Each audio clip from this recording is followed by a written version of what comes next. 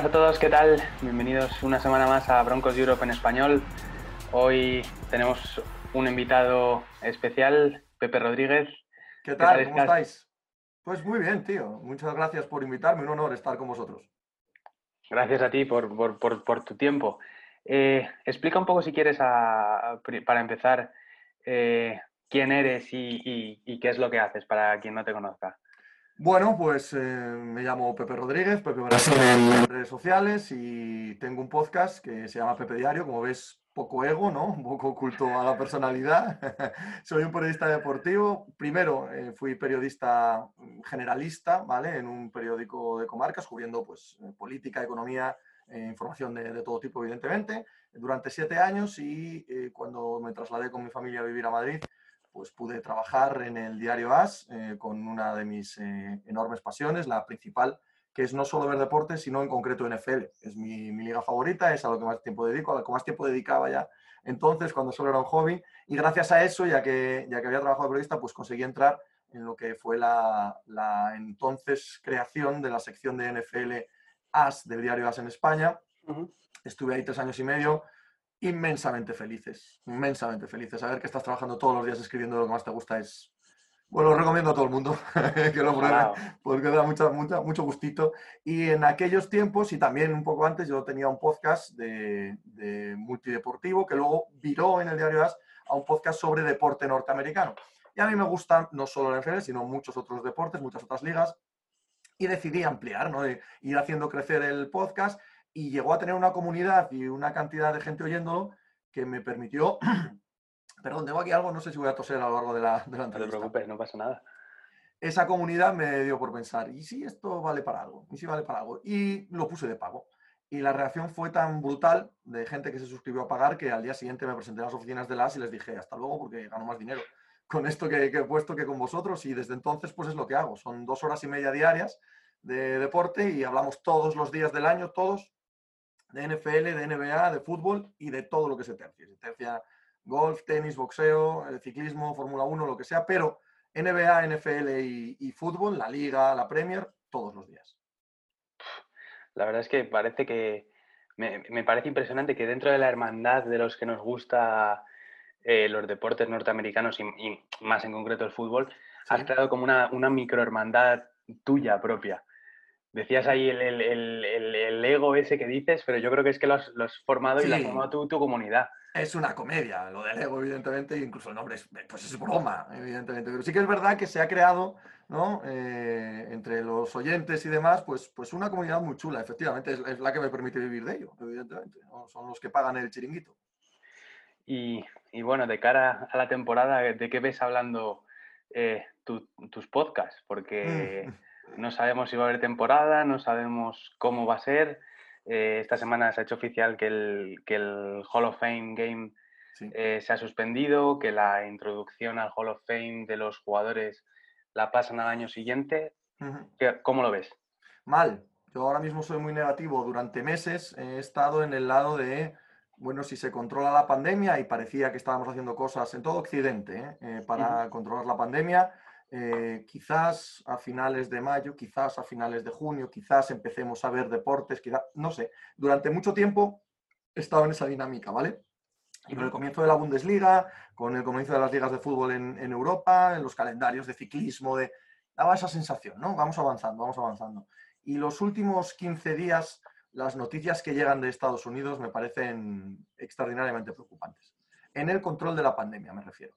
Sí. Y a la vez, algo que me parece muy preocupante es que creo que la burbuja de los deportistas de élite con respecto a la población en general se ha roto. El deportista de élite básicamente vive aparte de la población general. El deportista de élite no vive con nosotros, no va a nuestros supermercados, no va a nuestros transportes públicos, no va a nuestros bares, no coincidimos con ellos, nunca.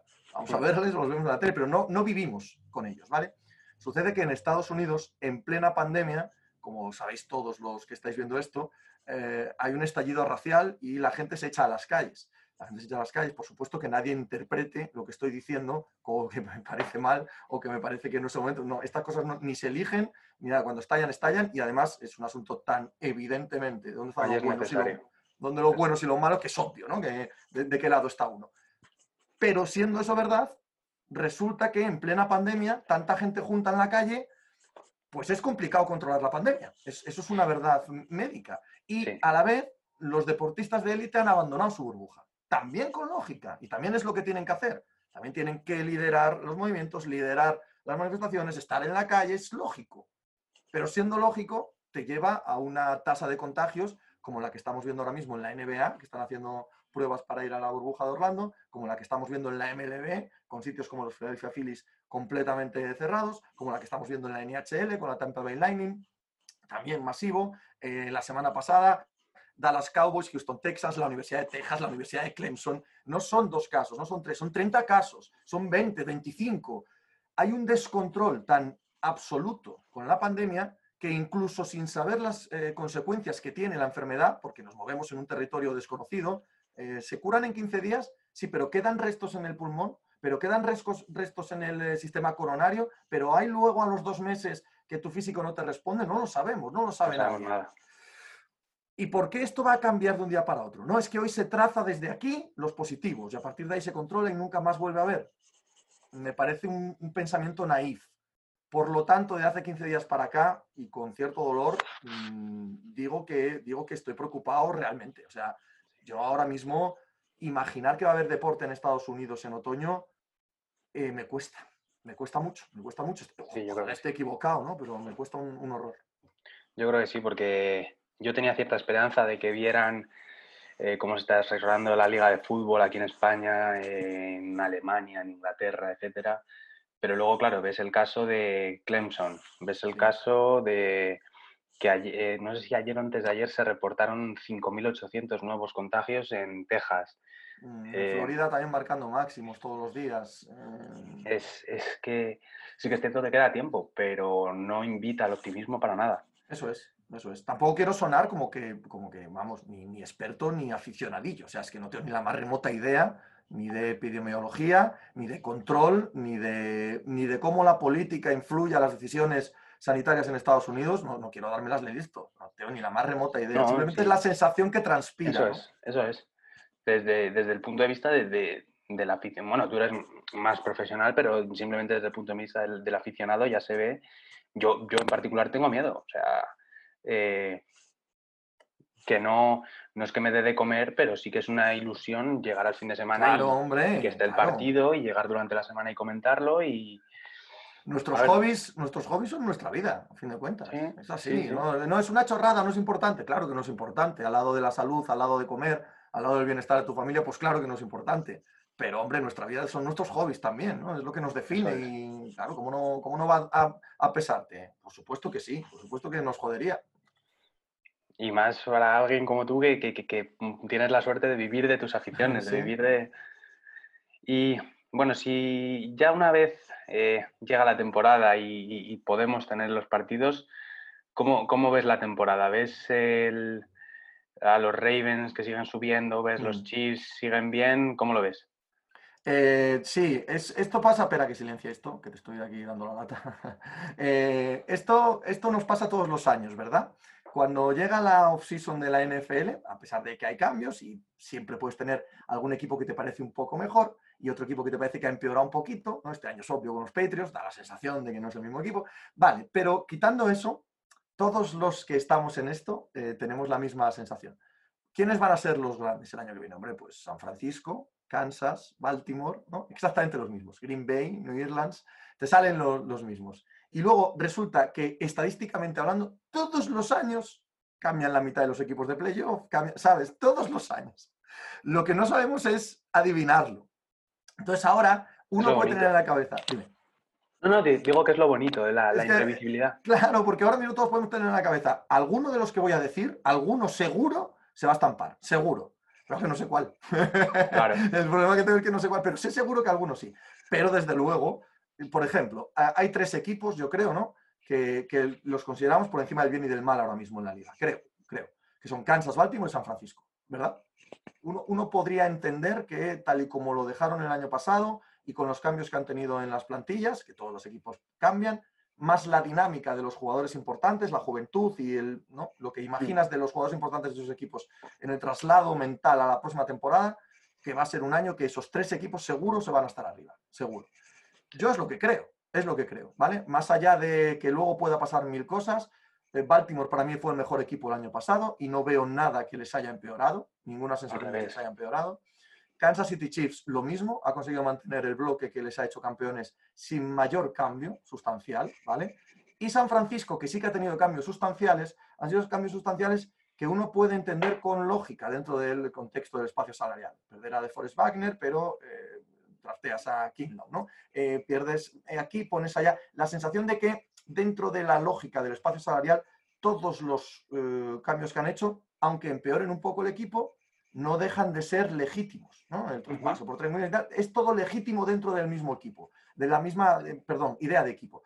Nada que Esos rompa. 3 equipos me parece que están ahí. Luego, tengo mucha intriga, por ver a un montón de conjuntos, claro, pero lo que parece ser el giro de Green Bay Packers hacia un equipo más corredor, un equipo más de entrenador, más de Matt LeFleur, más eso, como McVay, como Shanahan, como Kubiak, como el padre de Shanahan.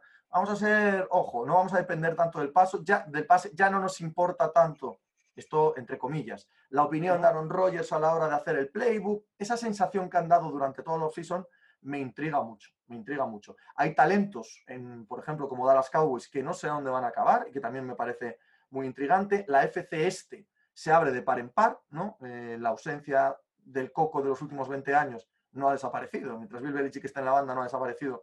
Pero bueno, te abre la imaginación a ver qué pasa ahí. Y vuestra propia división es muy atractiva. Todos damos a Kansas como el gran equipo de la liga, es el campeón, pero cualquiera de los otros 3 equipos, en concreto Denver y los Chargers, tienen argumentos, ¿no? Argumentos sólidos como para, si sale bien, si es un buen año, ojo que no estemos en las 10 victorias y cuando 10 victorias luego que vengan a por ti, ¿no?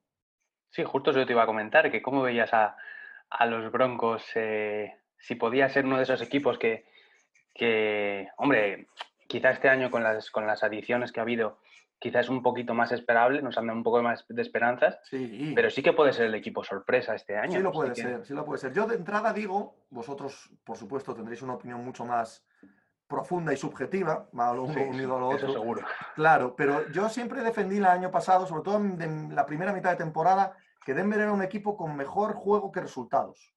Tuvo un par de partidos accidentales al final. Había una sensación de que este equipo es más de lo que acabó siendo. Ciertamente eso se traslada a lo largo de la temporada y como que enquista, ¿no? Y luego ya no jugaba tan bien.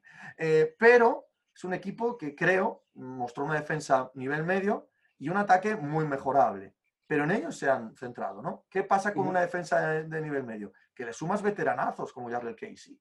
Y dices, hombre, es que eso va a ayudar a Von Miller y a Bradley Chubb. Esa sensación da, ¿no?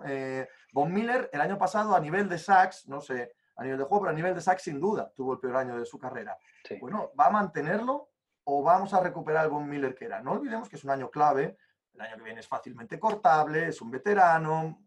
Parece increíble que digamos esto de Von Miller, pero la realidad de la NFL siempre es así, ¿vale? Por lo tanto, Bouye, ¿no? Allí puesto en la esquina, Simmons tagueado. Es que esa defensa tiene buena pinta. Vic Fangio es un entrenador que da buena pinta a la defensa. En el ataque. A mí la firma de Glasnow en la línea ofensiva, si sumas que se han gastado la primera ronda en Bowles, la segunda ronda el año pasado en Risner, este año en Cushenberry, el center, que en LSU hizo un temporadón. LSU Sí, no era solo Joe Barrow, LSU hizo un temporadón el bueno de Cushenberry. Bueno, pues parece que hay línea, ¿no? ¿Vale? Te sí, sí, sí. consigues una joyaza del copón, ¿vale? Tienes un Big Ben de campanario con Jerry Jeudy. Lo tienes. Oye, nunca puedes jurar nada del traslado del juego de college al juego de NFL. Pero pinta tiene. Joder, cualquiera que lo haya visto en Alabama es que ese tío te venía a la cabeza lo primerito, tío, este es Julio Jones. No, ¿vale? Pero, claro, tú estás viéndolo allí y dices, hostia, este es una máquina, Carlon Sutton el año pasado lo hace bien. Otro segunda ronda de receptor. Firmas a Melvin Gordon. Tiene línea, como he dicho antes. No, fichas a Pat Shurmur de coordinador ofensivo. Bueno, este ataque no es el del año pasado. Este ataque no es el del año pasado, evidentemente. Comparte de quarterback y comparte de entrenador jefe, pero este ataque no es el del año pasado. Yo estaría... Todos los equipos están 0-0 y todos los equipos en junio, ¿no? Tienen derecho a estar ilusionados. Yo tengo derecho a estar muy ilusionado si fuese vosotros. O sea, hay mimbres de sobra para que Denver mole este año. Es que yo creo que lo que faltaba el año pasado, lo que tú decías, que como parecía que sí había juego, pero no había resultados, Sí. llegabas al partido no con tanta ilusión, con más diciendo, a ver qué pasa hoy. Uh-huh. A ver qué nos pasa hoy para que acabemos perdiendo de 1 o de 2.